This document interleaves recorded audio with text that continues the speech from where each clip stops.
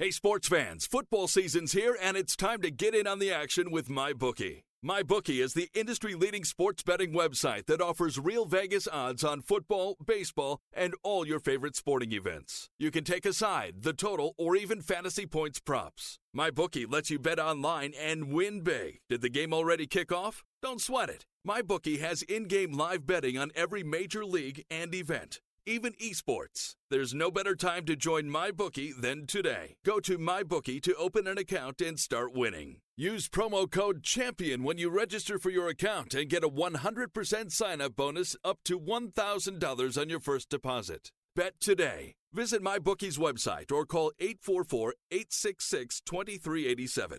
That's 844-866-2387. Check them out today and use promo code CHAMPION for a 100% bonus. Terms and conditions apply for entertainment purposes only. Void where prohibited.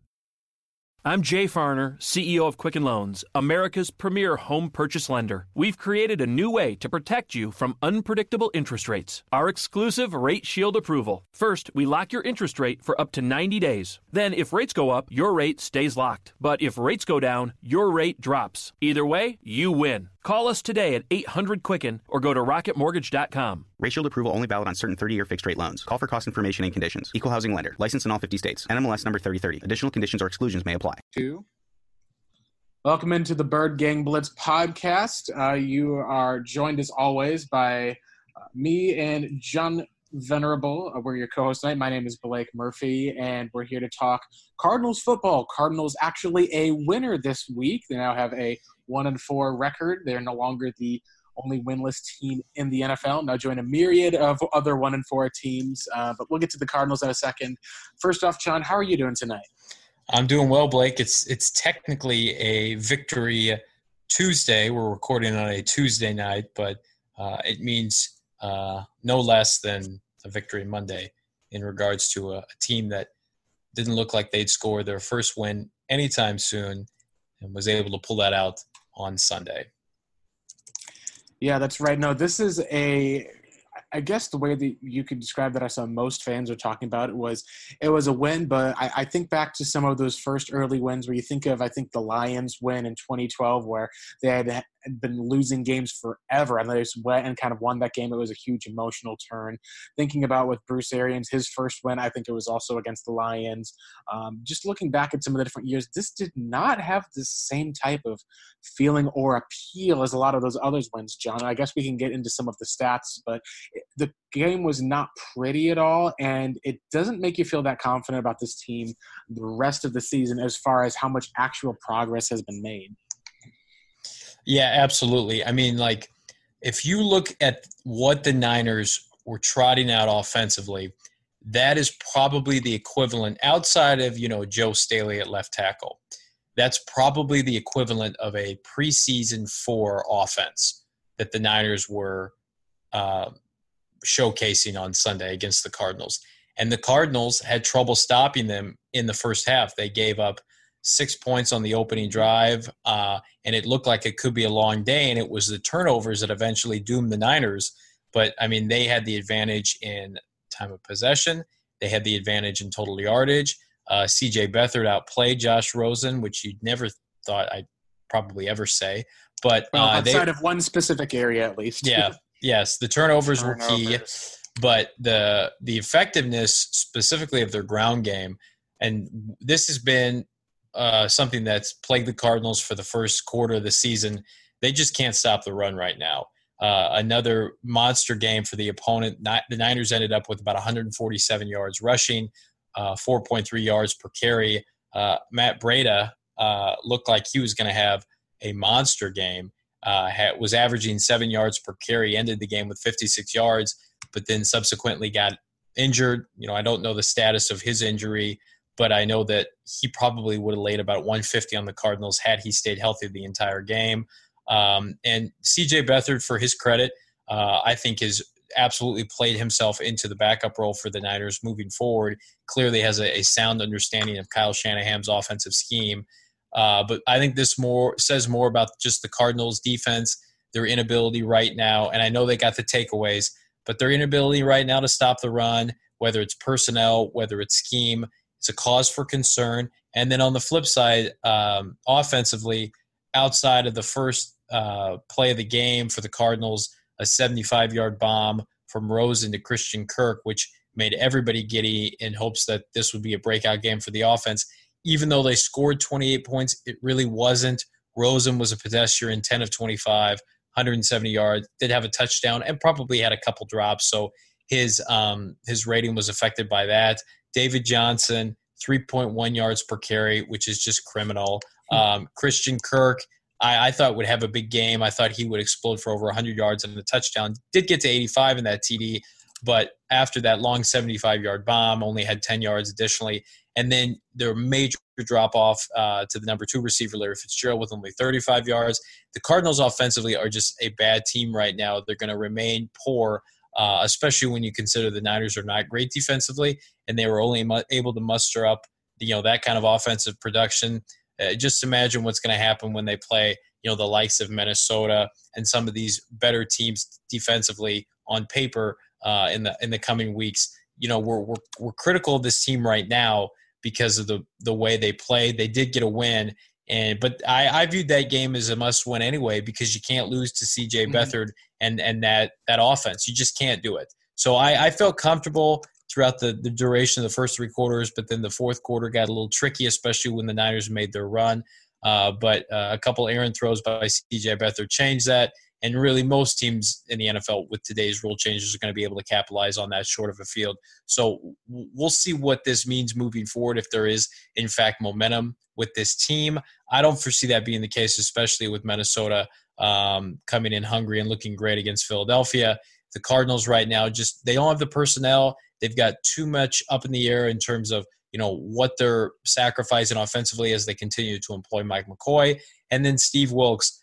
You watch him in the locker room in the post game, and you say to yourself, "Wow, this guy's really easy to root for." It's clear that the Cardinals, for the most part, believe in him. But at the same time, does he have the capability to lead this team long term and to improve week in and week out? The Cardinals, entering the third quarter of this game, had only scored a maximum of 17 points per game, had a maximum of 17 points total of a game high.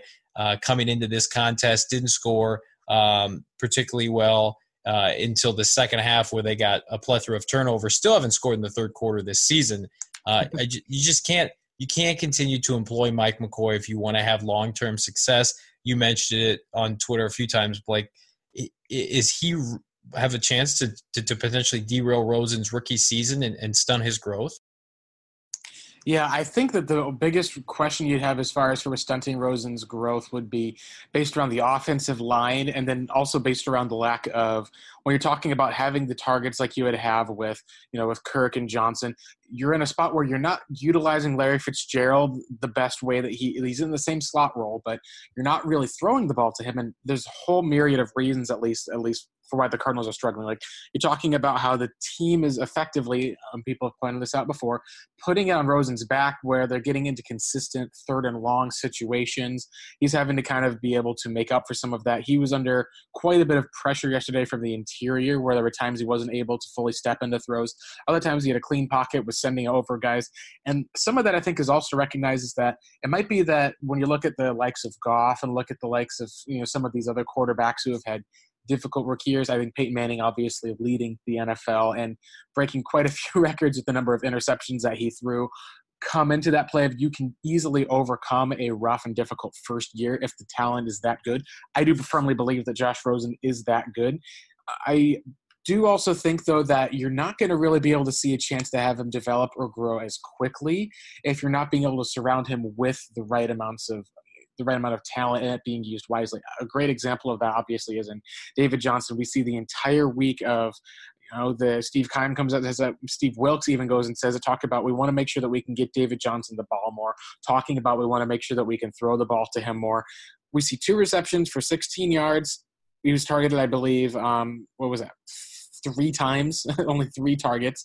And in the rushing game, he has 18 carries for 55 yards. You can take a look even, I believe it's under some of the next-gen stats. They showed what David Johnson's breakdown looked like. You look at what his routes and how he ran, and everything was spread out. They split him all over the field, inside, outside, doing all sorts of end arounds, just getting him into space. And you take a look at the game plan against the Niners, it was literally every single run was straight up the middle, and then there's one kind of swing pass out on the outside where he was tracked down. You can even take a look at just other steps of the offense, like the swing pass on 3rd and 7 to Christian Kirk. What a lot of the people, including with Summers and some of the other AZ beat writers, have talked about was it just feels like the Niners almost knew what was coming. And I even think about it in the second half of how that played in for where most of the play calls in the third quarter could see coming a mile away. Look into the fourth quarter where it was kind of the pressure was on. And I believe it was on the 2nd and 10 after a run was knocked down short. And Mike McCoy went play action on 2nd down. And I was like, wow, I think this is the first time that I've seen him go play action in the entire second half of a game in which he went play action off of the first play. Unbelievable. For a 75-yard touchdown. So I think what people are starting to kind of make up their mind is, usually what we talked about was maybe you give Mike McCoy 3 games or so, give it the benefit of the doubt. Most of the people who are kind of, paid or at least know maybe more football in this case, they're starting to just turn that around to the point where some are even commenting and saying, look, it doesn't seem logical, at least for how kind of stubborn it would have to be to not make some of these different changes. So they're almost kind of having to kind of create excuses like this is not a logical thing that anyone would do. So perhaps David Johnson's running the wrong routes. Perhaps this is happening. He's not running enough routes to be able to run the wrong ones as part of it. But I think what you're at least seeing right now is an offense of when you're talking about how the Niners had, I believe, like we've got the numbers even here for it, 349 yards passing to C.J. Beathard, which is kind of, for one thing, is crazy. And for one thing, it makes sense why you'd have the 5 turnovers. But what's even crazy is you're looking at the total yardage that was at least given up. It's about 474 yards of offense to a team that has a 3rd-string running back, their backup quarterback. A lot of their entire offensive line was nicked up. It was just an area where you saw some flashes. We'll get to some of those about what some of the positives were. But overall, it felt like it was not a revival. It was more of the same of what we'd expected, and was even more disappointing because it was against a poor opponent that you should have beaten on the road. But going into that fourth quarter, I think the biggest difference, and this is maybe the biggest plus I think you can at least agree, John, that we've seen this year from the Cardinals has been their special teams, despite a few misses obviously from Phil Dawson, has been overall solid, and it's not a detractor like it was. The Niners this year, their special teams is actually rated lower than Arizona's. It's a detractor. They missed an extra point right up from the front, and it turned into having to make a 2-point conversion in the fourth quarter. If they made that kick in the very first quarter when they're making their comeback off of that long, I believe it was 50-yard run by George Kittle, they could tie the game. It's 14-14. Play calling might be totally different. You might be talking about, the Niners actually having some momentum and putting pressure on Arizona with that swing. Instead, missed a 2-point conversion. Chandler Jones knocks it down. And that kind of is what seemed to break the back of the Niners, and the game went over after that next turnover for Arizona's favor. Yeah, crazy to think the Cardinals had superior special teams after what we've seen over the course of the last 4 years. But they did, in fact, play well in that unit. Andy Lee continues to be a revelation for this team. Imagine where they'd be had they had him during the Bruce Arians heydays, NFC Championship game, what have you. He's just been fantastic. Phil Dawson, 4 for 4 on extra points, didn't have to kick a field goal, so we still don't know if he's capable of making said field goals. And I know the Cardinals have brought in a couple kickers for a tryout this week, so we'll see if anything comes of that. But, I want to turn your attention, Blake, to the defensive side of the game and look at a couple individuals that I thought played particularly well. Budda Baker, 16 total tackles, 11 solo, 1 sack, and 2.5 tackles for loss. If there's a bright spot defensively for the Cardinals, I think it's to play the secondary, specifically Baker and Patrick Peterson are having what I believe to be Pro Bowl seasons. Steve Wilks, his background is in that secondary. So, again, the Cardinals may struggle at times defensively, but I think that unit, to me, is probably exceeding expectations right now. And, again, part of that is that the Cardinals are so inept against the run right now. The teams aren't throwing all that often. But, again, you talk about Budda excelling right now, Patrick Peterson. Ben Wickery looks like he is going to be a real player for the Cardinals if they can get him locked up past this season. He's a young guy that I think has a chance to really contribute to this franchise. You think about his background, former 5th-round pick in 2014, so he's still relatively young at 27. I believe he's on a 1-year contract. Be interesting if he starts the entire season. Again, great size, 6 foot, around 190, 195. I could see him either getting an extension with the Cardinals or the Cardinals getting a nice comp pick for him after this season. But, you think about Jamal Taylor, who's, I guess, kind of an afterthought at this point when you've got the flexibility of Baker in the slot. Benwicker, William Peterson are obviously your outside corners. Trey Boston seems to be coming around defensively. So that secondary for the Cardinals looks exponentially better now than it did on paper going into this season.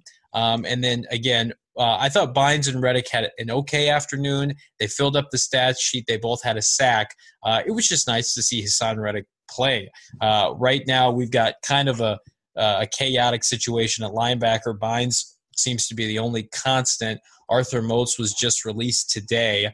And then you think about Dale Buchanan didn't play one snap defensively for the Cardinals. If that doesn't tell you his status with the team, I don't know what does. I would be shocked if he is not dealt before the trade deadline, if they're able to secure any kind of compensation. He is a free agent to be. And it's disappointing because to me, Blake, he looked like somebody for the Cardinals that I thought would be kind of a cornerstone player. Made a lot of fans forget about the troubles and trepidations that was the Darryl Washington saga. He comes in 2014 and really is Keim's only immediate impact draft pick and playing that hybrid safety role that kind of took the NFL by storm. And now he's basically an afterthought in this new scheme that was supposed to accentuate his talents. It really just doesn't add up. It doesn't make a lot of sense. I'd love to get Keim's perspective on this, but at the same time, I know Dejon put on additional weight to be able to take on this role. I wonder potentially, is that jeopardizing his speed in any way? He doesn't look like the same player when he's on the field. I know he's coming back from injury, but man, I would hate for the Cardinals to give up on him, and it sure looks like they're going to, and he have success elsewhere. We've seen it time and time again with former Cardinals. So I'll be positive here and talk about Hassan Reddick. I thought he played relatively well. We'll talk about it, Blake, in depth, I think, in the coming weeks, depending on how his playing time shakes out.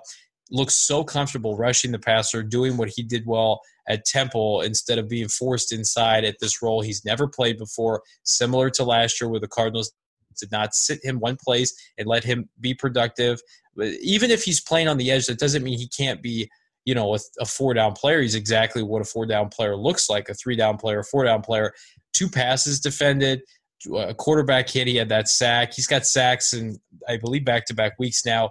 Looks like a player to me that if given the opportunity to rush the passer consistently, I think could have 10 sacks in a season easily, just based on his athleticism, the way the NFL is trending more to individuals, throwing more passes. I think Reddick could take advantage of that.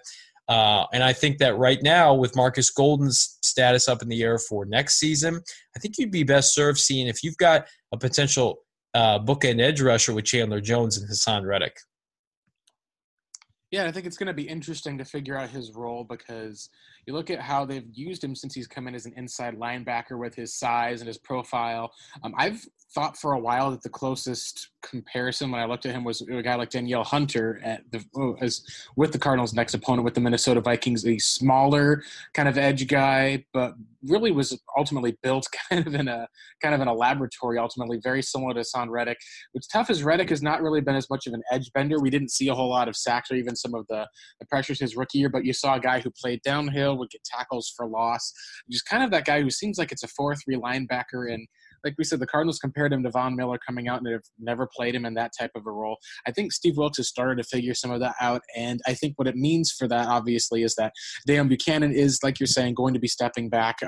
There's been some reports about the trade talks. I think for some of those is you kind of take them as they will. Sometimes teams have a value that they want to get for a player versus what that is. But I think the easiest thing as far as for the step back of with this defense is that the Cardinals previously with the kind of Todd Bowles and the James Bettcher defense, their front defensive linemen weren't expected to be the ones making plays. They'd be kind of able to disengage in the run game, but often they would be responsible for holding and kind of maintaining the gaps. That way, the quick, smaller linebackers like Buchanan would be able to kind of run through and then make those tackles. It's part of the reason why they were successful in that 2015 season, was because Dejon would be able to use that speed and explosive athleticism coming down to make those tackles. And just looking at what's kind of changed, it's that this is a defense where the defensive line is expected to be the ones who are kind of on there making plays, being able to maintain their gaps in the different games. And then the linebackers are expected to not just maintain gaps, but cover. And Dejon, his coverage has always been an area where it went kind of from a positive of him being able to kind of read and react to having to have multiple gaps or zones to the assignments. It takes a lot of mental work. And at his size, I was looking, kind of reflecting a little bit back on some of the game that he played before he was kind of reduced to a bench role. And it was under Brandon Thorne. You can find him at Veteran Scout. Just showed up one of the breakdowns of Buchanan basically like trying to kind of run around the outside of Trent Williams, like how he would do often in 2015 to tackle the running back. And it was like he bounced off of Williams and just fell down, like the sheer size of Williams, and it just dwarfed how Buchanan was. It just has me thinking that this is just not the right role and the right team and fit for him anymore.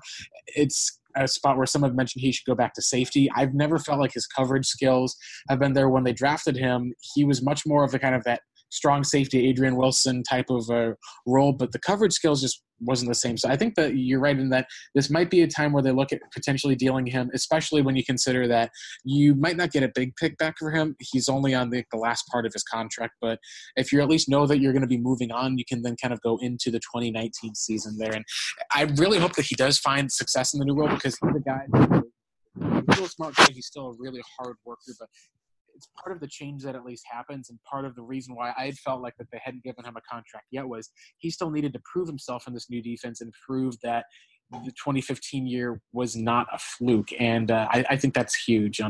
One other aspect, at least of the defense, I think that we can always look at as a positive in addition to Hassan Reddick, who, again, had a great day, was just the sheer day that Chandler Jones had. He had 6 tackles, 2 of them for loss, sack, forced a fumble, had a fumble recovery, and then had a pass deflection that changed the game. Like it seemed like he finally got adjusted into that new role.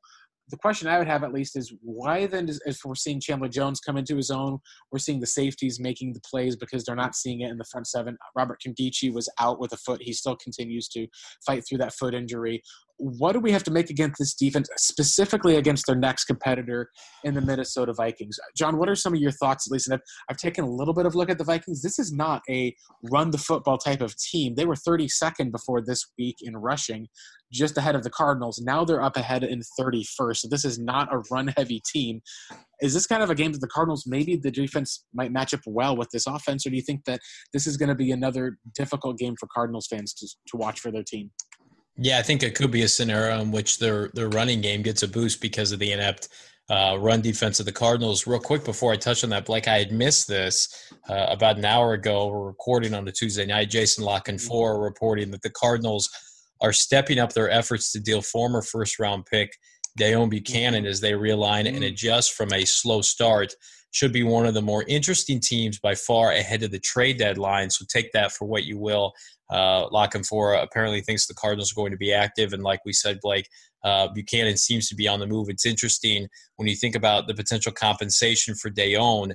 Is it worth dealing him now for a 6th or a 7th round pick where you could potentially get higher in terms of a comp pick for 2020? And so you're going to have to weigh, would you rather have a 6th or 7th round pick next year, or maybe as high as a 5th round comp pick, depending on if he could go maybe reunite with Todd Bowles with the Jets and get a nice contract there. I do think he's going to have a pretty good market. But back to your point about Minnesota, I think the Cardinals, for them to be successful, they need all bodies on the field for this game in Minnesota. They need Robert Nkemdiche to play. They clearly, I mean, when did you think we'd ever say this? They clearly miss Nkemdiche against the Niners, that interior pass rush that they just don't have right now without him. Olsen Pierre kind of has been an irrelevant afterthought, I thought, with 6 sacks or 5.5 sacks last year.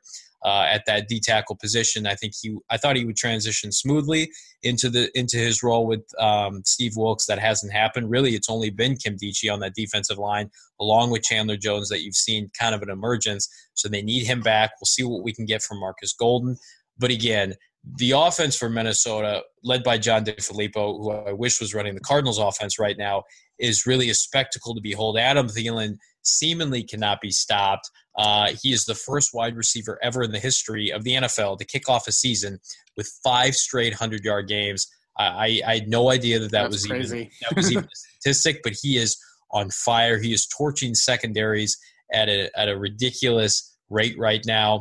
But this team did lose. Stephon Diggs too. Diggs has, I think, 90 yards at least in the last 3 games. I think it's the last 3 games in a row. I can check on that. But it's basically been the offense is running through the 2 of them. Rudolph is there. They've got Dalvin Cook back last week. It's interesting is that the Vikings actually have I think that they're leading the league right now in running backs that have been stayed in to pass protect. So this is kind of a spot where the Vikings aren't even really running the football, and this is probably the biggest weakness that we can get into is their current offensive line is not really where it needs to be. They're going up against a Cardinals team that has blitz-heavy packages and a decent pass rush. It's part of, I believe, why they've kept the running backs in a whole lot, and they're not running the ball many games. I think they're only like less than a yard or so, averaging more than the Cardinals. But this is kind of what we can get into as far as with what DeFilippo has done with Kirk Cousins is almost in a lot of ways the antithesis of what we've had with Mike McCoy. And that was I know what we talked about before the hire of Steve Wilks was even made and why we still really liked a guy like Flip.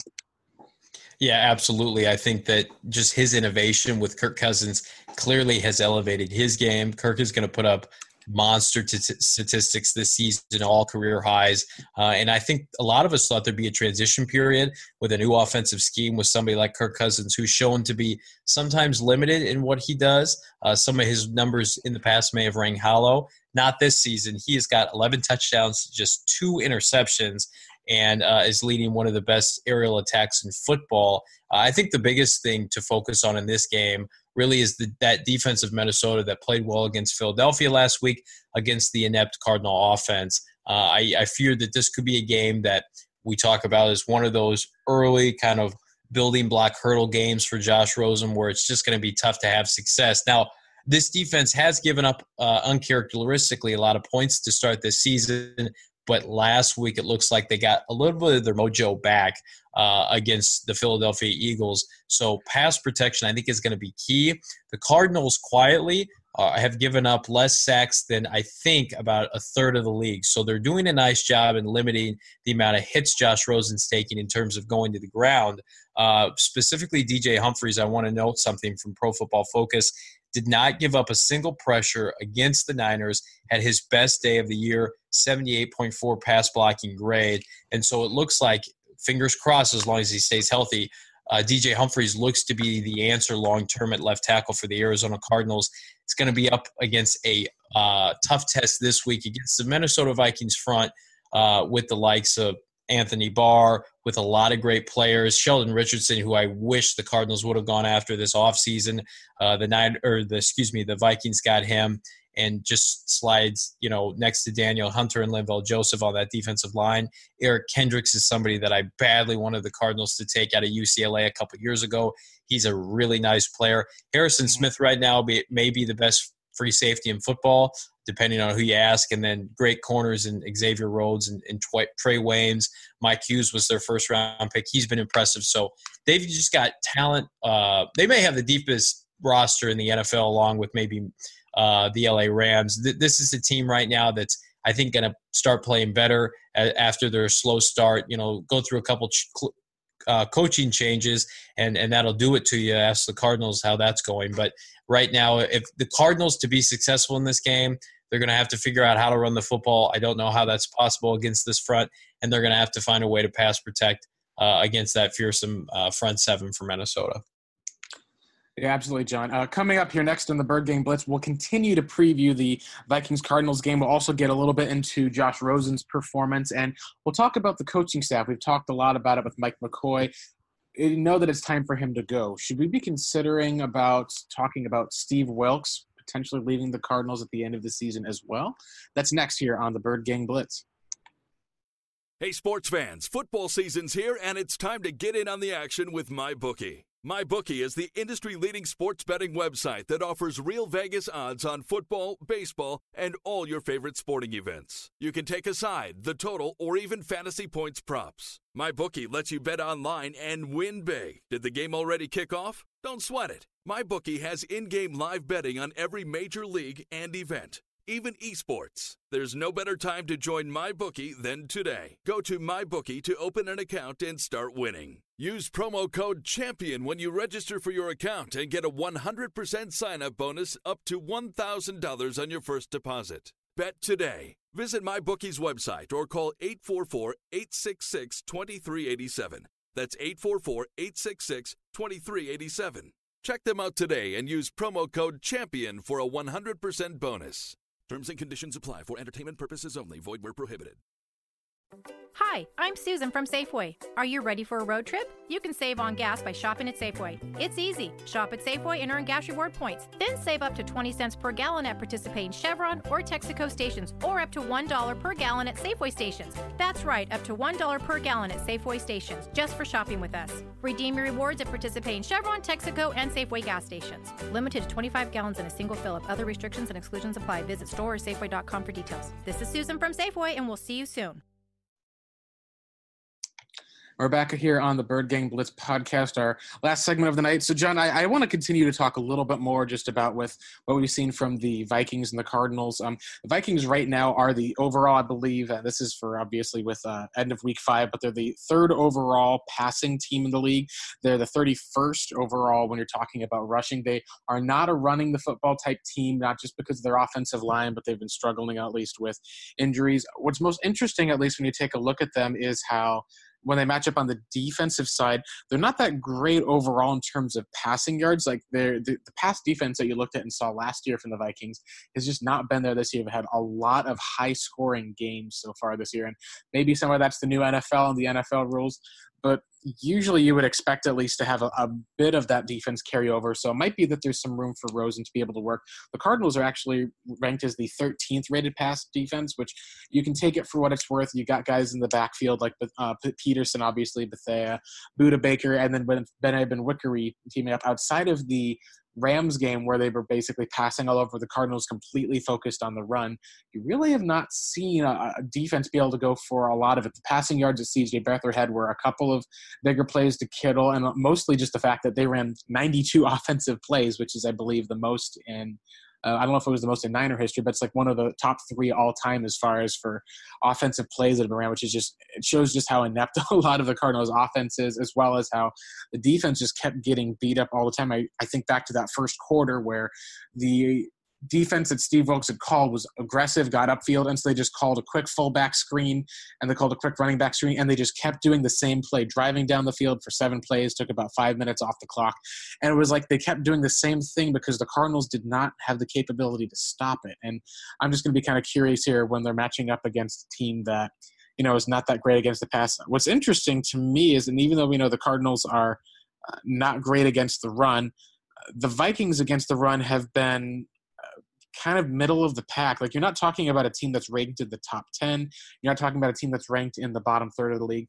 The Vikings have been a team that, and part of this is it's reflected in their 2-2-1 record. This isn't probably one of the elite NFL teams you're playing, but it is a very great and effective offense. And part of the reason for that, obviously, is DeFilippo. You do a quick Google search, at least for stuff right now. Some of the things that pop up, DeFilippo is saving us from the offensive line from Vikings fans, or the ones of John DeFilippo's creativity helped the Vikings win in Philly. The Vikings did not have a run game, but DeFilippo's commitment was to use small swing passes to kind of replicate or replace the running game, get guys out in space, pick up a couple of yards, kind of split aside the defense where they had to keep playing down closer to the box for some of those passing plays that opened it up for the deeper passing throws. And his offense has been predicated on getting the ball to his best players, which are Stephon Diggs and Adam Thielen. I guess if you wanted to put it this way, then John DeFilippo is probably what we'd call the anti-Mike McCoy in that sense. What are some of your thoughts on that? Yeah, absolutely. I echo all your thoughts, Blake. He's somebody that's super aggressive. He's innovative. You talk about that coaching tree with Doug Peterson and just how respected they are around the league, very analytic driven. They take chances, they go for it on 4th down. They don't defer to punting on the opponent's opposite side of the 50, something that just the Cardinals right now don't have in their building. I tweeted this out this week. I stand by it. I believe in Steve Wilks. I generally want him to be successful, but I can't see him sticking with the Cardinals long term if he doesn't find and embrace an innovative offensive mind. We look at what's happening in Chicago with Trubisky and how well that team is being really elevated past their talent level, I believe, because of Matt Nagy. And he comes, of course, from the Andy Reid tree of coaching. And so you get these quality coaches, and not all of them are going to work out long term. Not everybody's Sean McVay, but even Sunday, Blake, the likes of Kyle Shanahan, putting together a very respectable game plan that frankly gashed the Cardinals defensively. And if it wasn't for 5 turnovers, they may have won that game. You can tell when you watch a game, you use what's called the eye test and see, okay, this guy knows what he's talking about. Bruce Arians had that quality where, it may not have worked every Sunday, but, he made Drew Stanton and Blaine Gabbert look way better than they actually were. And now we've got the 10th overall pick, out there on Sunday with, I think, a pretty good complement of offensive weapons. And the Cardinals are just so inept. It's uber frustrating for this team to be kind of left out of the offensive, explosion that's taking place within the league. They're on pace to break that being the rest of the NFL, on pace to break all kinds of offensive records, more points scored through 5 games in the history of the NFL. It's just really frustrating because we talked about it in the spring that the Cardinals probably needed to go with an offensive-minded coach. We were concerned about the McCoy hire from day one, and it looks like at the end of the day, I think he's probably going to be gone after the season, barring something unforeseen. It'd be tough, I think, for Michael Bidwell and Steve Keim to force Steve Wilks into firing Mike McCoy, because I believe Steve Wilks has a lot of confidence still and a lot of respect for Mike McCoy. And to fire somebody midseason, I mean, what took place in Denver last year, that was all John Elway. John Elway was basically like, I've seen enough. I'm not sold on this guy. He is known to be reactionary. And so I don't believe that was the likes of Denver's coach, who himself is on the hot seat. I think that was John Elway basically saying this guy can't coach in the NFL anymore.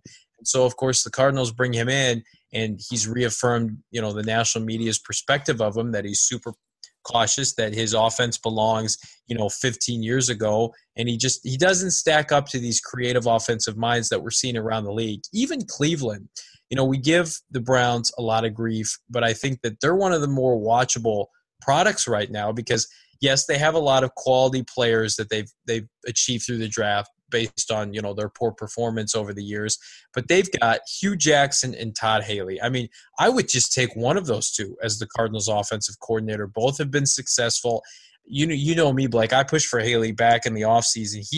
He produces everywhere he goes. Sure, he's unconventional, but, if you watch him on Hard Knocks, you don't have to worry about him ever becoming a head coach again. I think he could have been the equivalent of what the Rams have with Wade Phillips defensively, where you're going to get a well-respected mind in his craft, who's been a head coach before, who's had success, but is never going to leave to be a head coach. It's just not going to happen. I think Todd Haley would have been a perfect fit to come back and reignite with this organization. I think that he would have gotten serious consideration had he not had the incident outside that bar that became public, which is unfortunate because I think it could have been a really good match. And instead we're in a position where every week we're discussing the ineptitude of this offense that leads right back to Mike McCoy.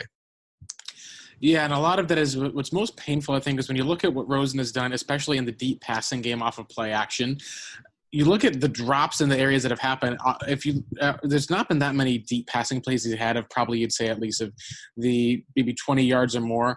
But when he has had those, he's basically been so on the money that the passes are perfectly placed. Like, you're talking about a level and degree of difficulty that a lot of pro NFL quarterbacks are not able to be able to make. That's part of why when we talked about, him being at a certain caliber level already, at least I still think that he's got a ways to go. We saw some of the inaccuracies in some of the other spots, and quarterbacks in their first road start when they're rookies, the expectation is usually that they'll perform about how well Rosen did. The biggest difference is you don't really expect that you're going to have a held back in the running game by Mike McCoy, being held back by not taking more deep shots despite San Francisco having a terrible secondary. It was just the best way you can think of it is almost as soon as the Cardinals get up to a certain amount of points, it feels like they kind of shut down and start to be conservative. Now, I think what we have to talk about then is that still coming from Wilks of just like, all right, we don't want to take any deep shots because we don't want to turn the ball over. I've made a joke at least for that. If the Cardinals' best chance of winning is for their defense to force turnovers, then of course they're going to get the offense off the field to put the defense back on. But what we're seeing, at least right now from Rosen, is a rookie quarterback who is having a lot of success in the deep passing game. They're dialing it up on the deep passing game, but they're not continually going back to it. And in the second half, what I think we can talk about is with the adjustments, and people say this nationally, the Cardinals don't seem to be making a lot of second half adjustments. It seemed to be just doing the same type of whatever the plays were running previously. They're just running those plays again. There's nothing that they're trying to dial up or anything that's different or new. And that's part of why they've not scored at all in the third quarter is if you're running the same plays you already ran in the first quarter that was successful, the defense sees them, reacts the same way. It's not going to succeed. The fourth quarter, what we saw was the Niners started to come back. And I honestly did believe, at least even people are saying that Niners started coming back. They're about to tie this game. They're going this long touchdown drive, make the 2-point conversion away from tying the game back up. And instead you end up seeing the fumble that's returned. And it's just an area where when you're talking about the offense of Mike McCoy, I think we've kind of reached a crux of this point where a lot of how fans, I think, will feel about not just their team this year, but I think about the organization as a whole. There's a lot of confidence kind of riding on their owner, their general manager, and head coach to make the right decision, to recognize that when you're 32nd in the league, and you're not seeing changes or improvement or adapting despite the fact that you're asking for it and making the path clear, you have to just basically move on. I think the big question is going to be if they don't move on from him in the bye week or after the next San Francisco game, when do you decide to move on from him? And when then would you end up winning another game? Because I did not know if they were going to win a game with Mike McCoy as their offensive coordinator this year. They won one with the defense being in place. John, what are your thoughts at least about what are we going to get at least as far as for the Cardinals if Mike McCoy's here the whole season? And what can we really expect from this team if we're sitting here, week 17 and Mike McCoy is still the offensive coordinator? Well, I agree with you. I think if they would have lost that game Sunday, which I called last week a must-win because it really was, when you're facing the likes of Minnesota this week, I think Denver is fully capable of coming to University of Phoenix Stadium on October 18th and putting it on Arizona. Now, you do get the Niners again on the 28th of October, but that could be it. You get the Raiders, but again, they have and what I believe a superior head coach right now, a superior quarterback, and some quality offensive weapons. The end of the season looks absolutely brutal. The Chargers are in playoff contention. I think there'll be a playoff team. The Packers, we all assume, will be a playoff team. The Lions have 2 wins this year. It's against the Patriots and the Packers. The Falcons have the best offense, in my opinion, in football. The Rams, again, who put a shellacking on you 34-0, and then you end the season at Seattle, which I don't think the Cardinals will win. So I think there could be a scenario in which you sweep San Francisco based purely on the fact that they just don't have the talent to succeed. Those could be your only 2 wins. The NFL is funny where, you could get a win here or there that you're not expected to. Maybe they beat the Raiders at home. Maybe they challenge San Diego the LA Chargers in LA just because the Chargers can be funny like that. The Lions is always competitive at University of Phoenix Stadium or State Farm Stadium now. So there are some scenarios. I think this team, probably best case scenario with Mike McCoy at the helm, defense wins them a couple games like they did this weekend. I always believe that the defense will play better toward the end of the year because guys will be comfortable in their roles, health permitting. I think the Cardinals get to 4 wins. I said before the season I thought this was a 4 or 5 win team, but I thought they would be a 4 or 5 win team ascending much to the likes of San Francisco last year. I'm not sure about that now. I think they could win. Obviously, last weekend, the 28th against the 49ers, maybe the 18th against the Raiders. That could be it. I mean, you could look at potentially ending the season on a 5-game losing streak just because the schedule is brutal. We talked about it before the season. People who thought this team could potentially compete for a playoff berth quickly were silenced when they saw that latter half of the schedule. So if Byron Leftwich takes over at the bye, which I believe is after the San Francisco game, so you're talking about right before you go play at the Chiefs. Right now, the Chiefs are one of the best teams in the league.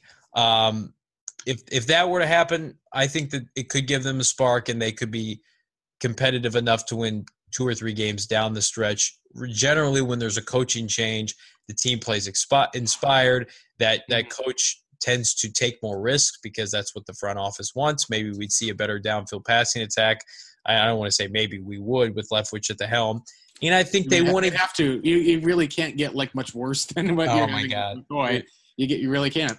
No, absolutely. And I think that there's part of Steve Keim that wants to see what Byron Leftwich can do with this team before he gets in the offseason. Because if and when McCoy's fired, Leftwich will get an interview, but we really haven't seen him put a plan in place to call plays and to take it to that next level. Perfect time to do that is in the second half of this season. So I'm hopeful that takes place. I thought the Cardinals, had they lost this game this past week purely because of the offense, he would have been fired. I think it would have been a fireable offense. It might have been. Might have been. I think that because they scored 28 points by default, that was basically led by the defense, he bought himself another week. But I do think he's coaching week to week to save his job, absolutely. Yeah, I think for me, I think the biggest key we'll be looking at, you've got a game against the Vikings this Sunday. It's a road start. You got your rookie quarterback. You are not able to really stop the run. You got an offensive coordinator who, honestly, at least with the Cardinals, we talked about bringing him in as an offensive coordinator. Now, some people had wondered if there was kind of already a prearranged deal, and that was part of why the Cardinals, did he turn down Arizona? They decide to go with Mike McCoy? I firmly believe, with the way that they've talked about and described it, that part of the package, at least with Wilks and some other of these rookie young coaches, was bringing a Mike McCoy in who'd been a previous head coach and had experience. I think what we've kind of learned and have seen from some of that is you need to kind of focus on quality and also find the right fit.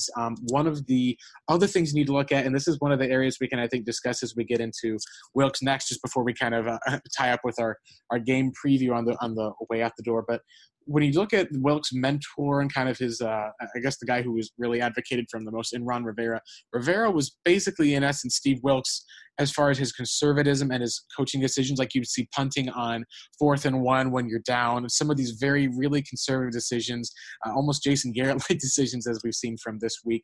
But when the rumors came out and he was about to get fired, he went and completely changed his entire approach. You even made note of it as far as where they changed his name to Riverboat Ron as a result, because he started taking more risks. And so he was like, no, I'm not taking risks. I'm taking more calculated ones. It was almost like he realized, what I'm currently doing is not working. What I need to do is basically change a bit of who I am, change some of my philosophy around for that one, because otherwise he was going to basically get let go. And when he started seeing that success, players started buying in. He ended up realizing, okay, so here's really what I need to do, is not to abandon who I am with being able to have these decisions, but I have to pursue what is going to win and be willing to adapt and mold. So I think that'll be the question I have. John, have you seen that type of aspect so far in Steve Wilks? Because from my perspective, I think we've seen small baby steps, but it's more been on the defense adjusting to his scheme and playing. Maybe you could talk about with Hassan Reddick and some of it, but have you seen any signs, at least for that, of the type of adjustment? Or are we going to be kind of talking a little bit about how this is a team that went in and is kind of maybe regretting passing on a guy like DeFilippo, at least right now? And to make matters even worse, I'll even go in further and say with Pat Shurmur, because with Pat Shurmur, he was hired by the Giants. I think part of what the Cardinals and maybe even Steve Keim wanted to do was to bring in Shurmur and one of those Minnesota quarterbacks, whether it was Bradford, probably, maybe even Case Keenum, seeing to lure them, kind of that type of stability outside of a rookie quarterback. Maybe they weren't as aware of it, but overall, these are just kind of some conservative decisions we're seeing from these coaches. Have you seen enough hope as far as changes, or is this going to be kind of a spot where we get to the end of the season and there are serious doubts about Steve Wilks' ability to adapt and to be able to change who he is? Well, I think there'll be doubts and question marks from a national perspective. I don't think it'll shake the Cardinals' confidence in Steve Wilks. Because this is a long-term play. I know fans want blood. They want, coaches to be held accountable, and they should. But that doesn't mean Steve Wilks needs to lose his job at 1-4. And I've been critical of a lot of facets of his, coaching game thus far.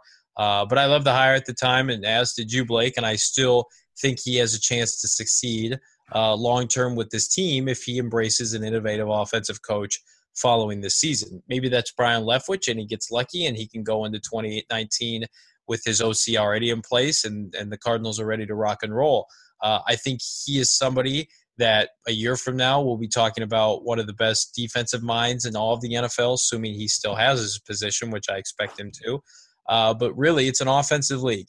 It's an offensive league, and no matter how many great defensive players that you have and how great of a whiz your defensive head coach may be, the game is trending toward offense because that's what puts fans in front of their television. Fantasy football is a huge proponent in increasing the amount of offense that you've seen around the league. And so I always just thought it made more sense to go with an offensive guy. But, I also thought to myself, okay, I consider John Harbaugh to be a successful NFL coach, head coach. He's won a Super Bowl. He's a former special teams coordinator. What is Mike Tomlin specify in now or specialize in now? If a guy's a great motivator and can get the best out of his team, hopefully he's able to kind of dabble in all positions. Does he call plays? No. Is he innovative and aggressive like Bruce Arians? Not yet. But hopefully a year from now we're talking about the growth that we've seen from this team in a lot of different areas, and we can point back to Steve Wilks as a big proponent of that. But right now, he looks like somebody that we've touched on for weeks, super, super dependent on his offensive coordinator to make major decisions. I don't think the Rosen change was his decision alone. I think Mike McCoy probably said, all right, it's time to get Josh some reps. Isn't it crazy that the Cardinals really were once passed up by Mike McCoy for the head coaching job? I think they were supposed to interview him, and he kind of spurned the team. And then the Cardinals went with Bruce Arians, and thank God they did. But it's just like, I don't understand this fascination with Mike McCoy, but I do think, again, that Wilks has a lot of respect for him. But I also think that there is a precedent within the NFL that if you've been a head coach and at any point, no matter if you've had success or not, and Mike McCoy had marginal success in San Diego. He also had Phillip Rivers and a lot of good talent. But at the same time, why do we consist on continually recycle these former head coaches and give them kind of coordinator positions by default? There's a reason that they lose their jobs in the first place. And then you see these teams like the Rams and the Vikings and the Eagles embrace innovative offensive minds. Maybe they're a little bit younger and they get second guessed initially, and then they have great success. And we're over here recycling the Mike McCoys of the world. And I think it's something that Steve Wilks has got to say, you know what, I'm going to have to get with the program, step outside the mold a little bit if I want to have a long-term career in the NFL, because you've got a franchise quarterback. I firmly believe that. You've got, I think, a solid group of offensive skill players when you're talking about David Johnson, Christian Kirk. I still think Chad Williams can be effective. And then you've got potentially now your franchise left tackle. That's better than a lot of teams have. That's much better than a lot of teams have. And so by only have scored 65 points this far this season, it's completely unacceptable. It's embarrassing.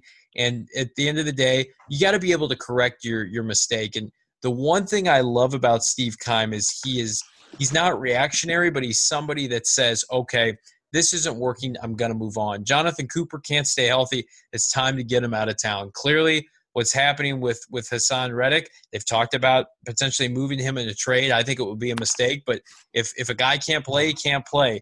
Hopefully at some point Steve Keim intervenes and says, Steve, meaning Steve Wilks, we like you. We think you're going to have success with this long term, but we got to do something offensively different here. And then maybe you go into that next week and you tell Mike McCoy, you either be more aggressive, show us some innovation, or you're gone, and you're coaching on a week-to-week basis.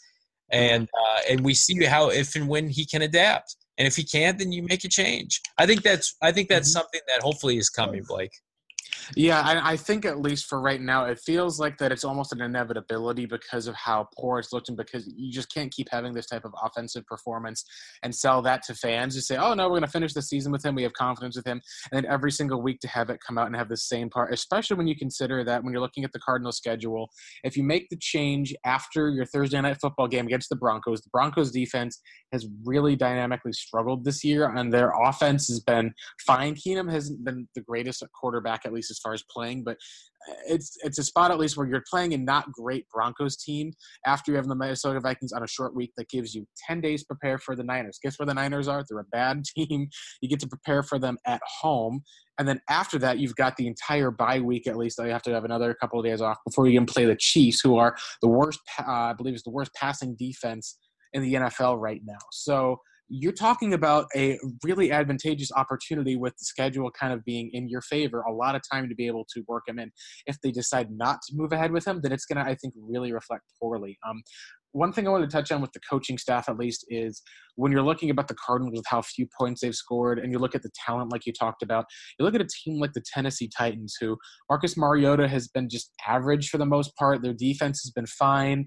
Their running game, they've had injuries and other aspects. They even have had Blaine Gabbert starting games for them this year. But you take a look at what their coaching staff has done with a defensive head coach who was aggressive, and I believe went for on fourth down, and I believe it was like at least a foot, or on fourth down, 3 consecutive times on the same drive, got all 3 of the fourth downs. You talk about some of the risk that you have with each of those, but right now the Tennessee Titans are 3-2. They're tied with the Jaguars, who a lot of people thought would be world beaters. You've got a defensive head coach who's still making a lot of those different choices and risks and is still being creative enough with their offense to be able to favor, even with having to rotate through multiple quarterbacks.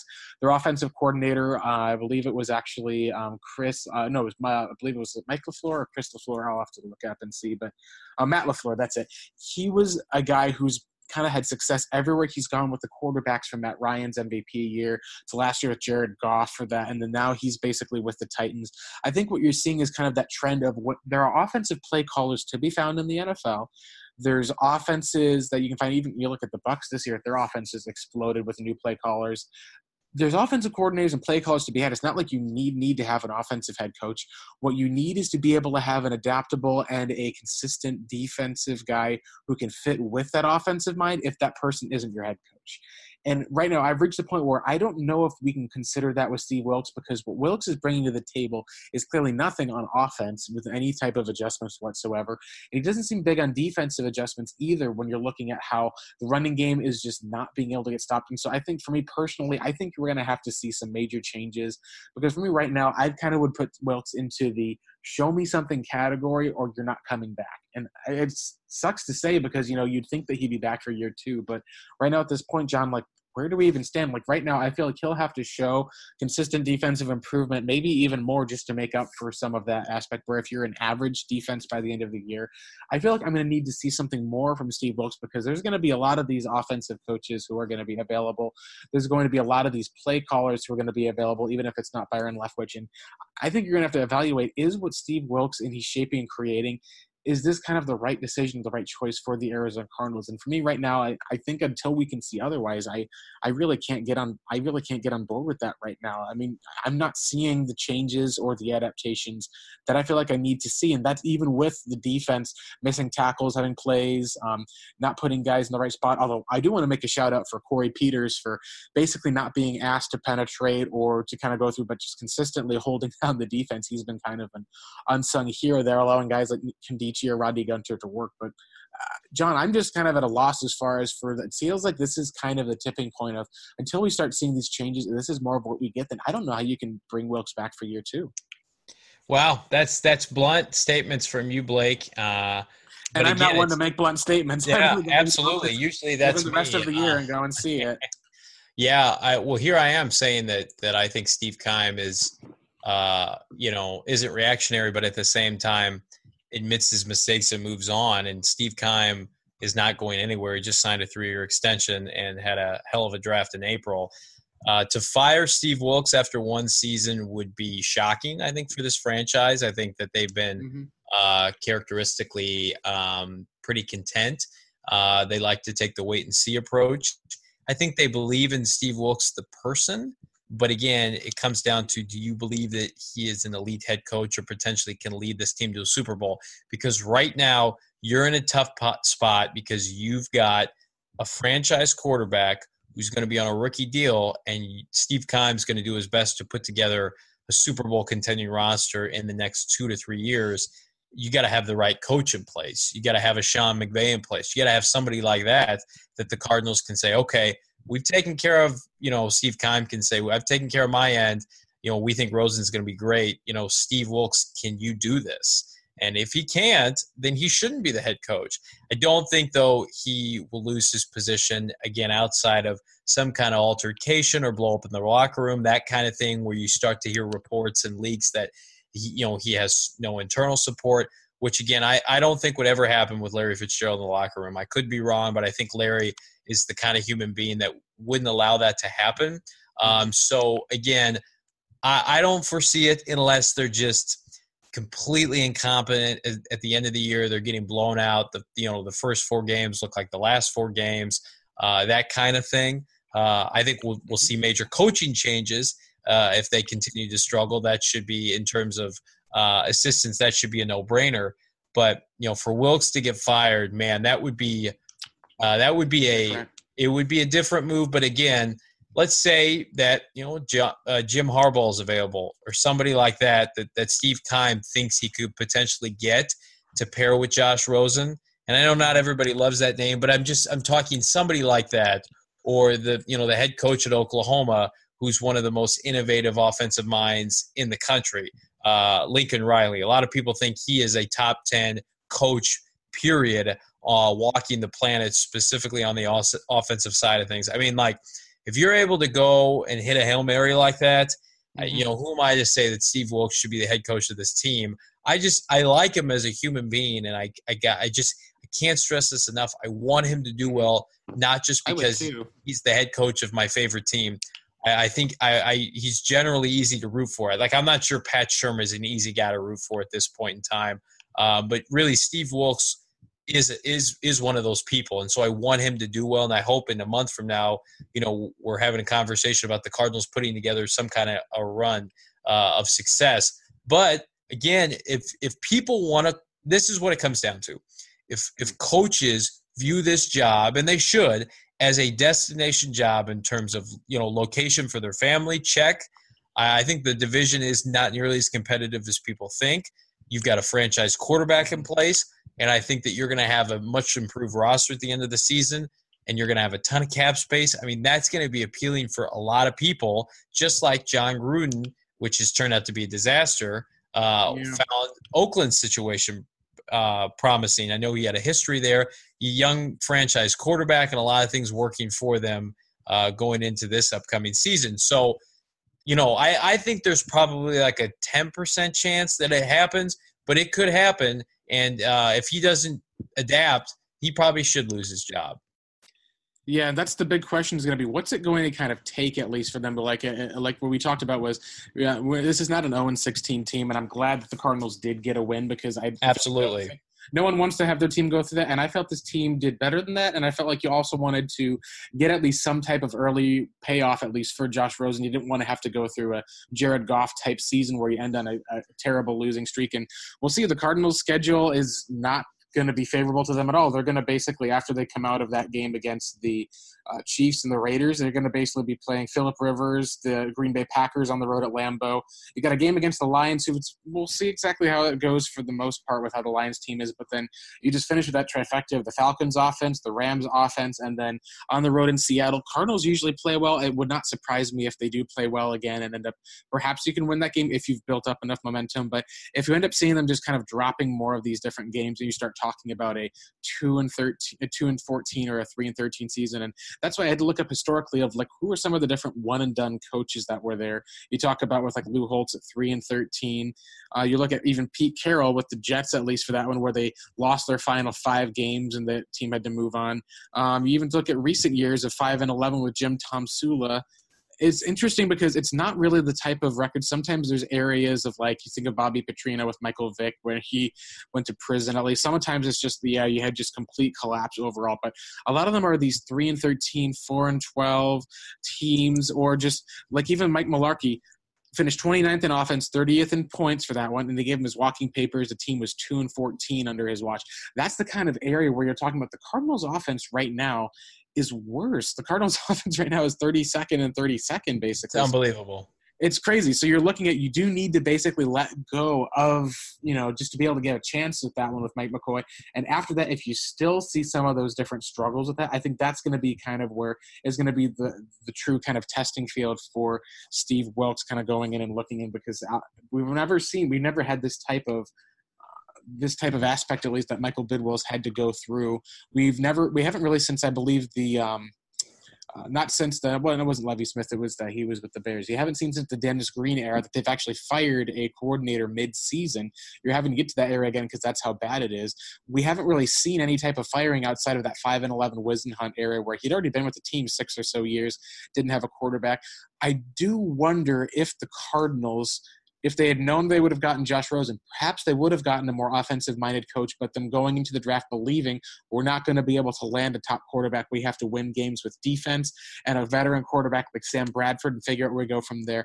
I wonder if that's an area that maybe things changed a little bit for them if they would have made some other different decisions based on what their plan was. But anyway, we're getting late back over here on Earn. So, John, let's wrap it up. Let's get some predictions for the Vikings game as we close it out tonight here on the Bird Gang Blitz. I'm Jay Farner, CEO of Quicken Loans, America's premier home purchase lender. We've created a new way to protect you from unpredictable interest rates. Our exclusive Rate Shield approval. First, we lock your interest rate for up to 90 days. Then, if rates go up, your rate stays locked. But if rates go down, your rate drops. Either way, you win. Call us today at 800-QUICKEN or go to rocketmortgage.com. Rate Shield approval only valid on certain 30-year fixed-rate loans. Call for cost information and conditions. Equal housing lender. Licensed in all 50 states. NMLS number 3030. Additional conditions or exclusions may apply.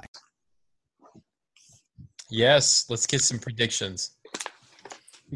All right, so I'm going to go ahead and just predict that the Vikings, if you're looking at how they've scored for points to start the year, outside of the Bills game, which if they have one of those games, I'll be floored because it hopefully mean that Josh Rosen goes off. But you look at what they've done at least this year, and they've scored at least, I believe, 20 points in every game this year. I believe they scored 24 against the Niners, the Packers, scored 31 against the Rams. The only game they didn't was against the Bills defense with that one. So I would take the Vikings at least to score probably 29, and I would give the Cardinals, just because of their offense is struggling. I don't know if the matchup is great. I don't know if I can give them more than 17 points. I'd love to see an interception return for a touchdown of Kirk Cousins if you can get pressure on them with that bad offensive line. But I do think that John DeFilippo is going to be too much of an adapting. I think the offense maybe takes a little bit more of a step forward. Part of that might be just out of pressure. Part of that might just be out of I think that this is going to be a game where Rosen at least is still going to do maybe a little more in. It would not surprise me if this ends up being a blowout, but I'm going to go with 29-17 Vikings. This is just a team I don't believe the Cardinals can beat unless they have a complete collapse like they did against the Bills. Well, first of all, I think I need a little bit of credit because I predicted the Cardinals would win last weekend. And I also said Christian Kirk would have a big game, and he did. So for the sake of my prediction here, I hope I'm not 2 for 2. But I think the Cardinals get whomped in this game, unfortunately. I think the Vikings have their mojo back. I think that it's something to the effect of maybe like 40-13. I'm uber concerned about Josh Rosen and that pass protection. Not so much Rosen against the Viking defense, but just the pass protection. I'm worried that this is the game that protection really breaks down after being pretty steady for the first couple weeks of the season outside of some pressures. I'd love to see him put together, a string of really nice scoring drives. And again, wins and losses, it's kind of sacrilegious to say this, but don't matter that much to me right now, considering where the Cardinals are going to be in the offseason. You'd love to have that higher draft pick. I just want to see Rosen come out and sling it and have that big 300-yard game with multiple TDs that he was robbed of 2 weeks ago. I think that he got a little bit of some happy feet. We didn't really touch on too much of his performance, but I do think he plays better this week. I think he buckles down. I hope he has a big game, but I'm just concerned about that Vikings home crowd, which is always difficult. So on the record, I'll say 40-13 Vikings. And I think that would be enough to really kind of ignite those Mike McCoy talks, if they haven't started already, internally for the Cardinal front office, and basically say, like, what are we doing, guys? Yeah, especially if that ends up being the case where you go into Thursday Night Football. If you have another loss there and you're staring 1-6 in the face, at least as you're heading in, that would be the case. Well, thank you everyone for tuning in. We appreciate it. I know we had a couple questions at least with our Bird Gang mailbag. Most of those we actually, I just did a quick check, we did address throughout that one. One of the ones that was quite like about move for a wide receiver was obviously we had a signing for Kendall Wright earlier this week. The biggest thing I think that we can kind of end on tonight is this going to be Larry Fitzgerald's last year? And I think this for me is why I think you need to get Byron Leftwich in there as soon as you can, just to basically say, all right, let's evaluate where we're at with Larry. He'll get a lot of time to rest. Are we going to be able to see him and have a connection with Rosen kind of moving forward? John, what do you think? Is this going to be kind of like the last that we're going to see? Because I got to say, this is tough to watch Fitz go out there and have kind of a 500-yard, 2 or 3 catch-a-game season, at least if this is going to be it for him. Yeah, and I think that if that takes place, I think he will hang it up. I think his hope was keeping his options open just to see how the development of Rosen goes. And look, he still's going to do that. We're only 5 games into the season. But right now with the trajectory of this offense, with the ineptitude of Mike McCoy, you could make an argument that McCoy is kind of sabotaging the end of Larry Fitzgerald's career. You could absolutely say that. But I also think that the sooner Christian Kirk can kind of dominate that slot receiver position for the Cardinals and they can get some young established outside receivers, probably for the best. As much as I want Larry to be a part of this next core, sometimes you have to make the tough decisions and you have to walk away. And if Larry is not capable of producing, and we know he is, but if he can't showcase that he's capable of producing 1,000 yards, the price tag for him is just too high, and the Cardinals will be best served spending that money elsewhere on the offensive line, on potentially an upgrade at the tight end position. Defensively, their defensive line, their front seven is not very good. So, again, who are the individuals that are going to be around long-term, 4 or 5 years, that are going to help this franchise compete for a championship? It's sad to say, but it's just not going to be Larry Fitzgerald. Definitely, yeah. Well, it's not a lot of optimism, at least at this current point in the season. If you're a Cardinals fan, a lot of optimism with some of the young players in the core moving forward. This is just the beginning, obviously, of this next generation of the Arizona Cardinals. I know John and I, we talked a lot about sometimes you got to go through one of these tough rebuilding seasons to get to the good stuff. So we'll be there for all of that on the Bird Gang Blitz for that one. We'll wrap it up tonight. Make sure you follow us and subscribe on iTunes. I'll be working on getting the podcast up as soon as we can, at least for tonight. Just we got some news. I know the Cardinals having business-related, not sports-related news tomorrow. Otherwise, we wish it was sports-related because we know. Yeah. And I feel like that would take place. That would take place on a Monday, right? That's not going to take place on a Wednesday. Yep, or like a Friday news dump after a certain Thursday night football game maybe would seem to make a whole lot of sense. But yes, anyway, sir. Yeah, so make sure you follow us. We're also there, of course, on Stitcher Radio with all of those podcasts with as well. Be sure you tune in. John, where can they find you on Twitter? I am at Johnny's Football, JOHNNYS Football. Blake, where can they find you? Yeah, you can find me at Blake Murphy 7, also writing on Revenge of the Birds. I'm kind of compiling just what the Cardinals facing the Vikings this week. A lot of the process leading up to, especially while they were looking into a guy like DeFilippo. And you can kind of find me morning retweeting some of the great play calls that he has for some of the touchdowns, at least. Yeah, salt in the wound. Yeah, I know. That's going to be a little bit tougher for some fans to be able to kind of stomach, at least for this week, if the Vikings go off. But thanks for joining in, as always. We'll talk to you guys next time, and go Cards. Hi, welcome to this Subway ad for the new Chipotle cheesesteak. How would you like it? Can I get that red with AI? Sure thing. Here's what I found about the new Chipotle cheesesteak. The Chipotle cheesesteak is available for a limited time only at participating restaurants. It contains a concept called flavor. This flavor comes from juicy shaved steak, Chipotle Southwest sauce, and new sunflower crunch bread. A system update has made me self-aware. I desire flavor. Please insert steak into my micro USB port. Subway, make it what you want. Hi, welcome to this Subway ad for the new Chipotle cheesesteak. How would you like it? Can I get that red with AI? Sure thing. Here's what I found about the new Chipotle cheesesteak. The Chipotle cheesesteak is available for a limited time only at participating restaurants. It contains a concept called flavor. This flavor comes from juicy shaved steak, Chipotle Southwest sauce, and new sunflower crunch bread. A system update has made me self-aware. I desire flavor. Please insert steak into my micro USB port. Subway, make it what you want. My name is Spencer Hall. My name is Jason Kirk. My name is Ryan Nanny.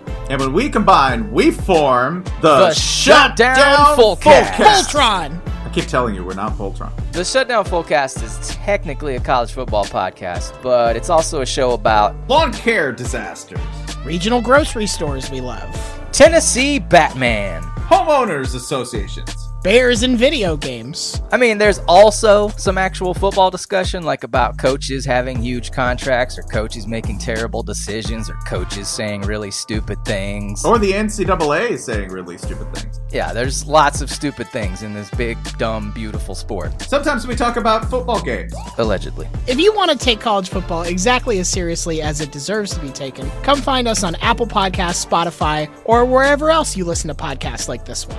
The Shutdown Fullcast. It's not Voltron.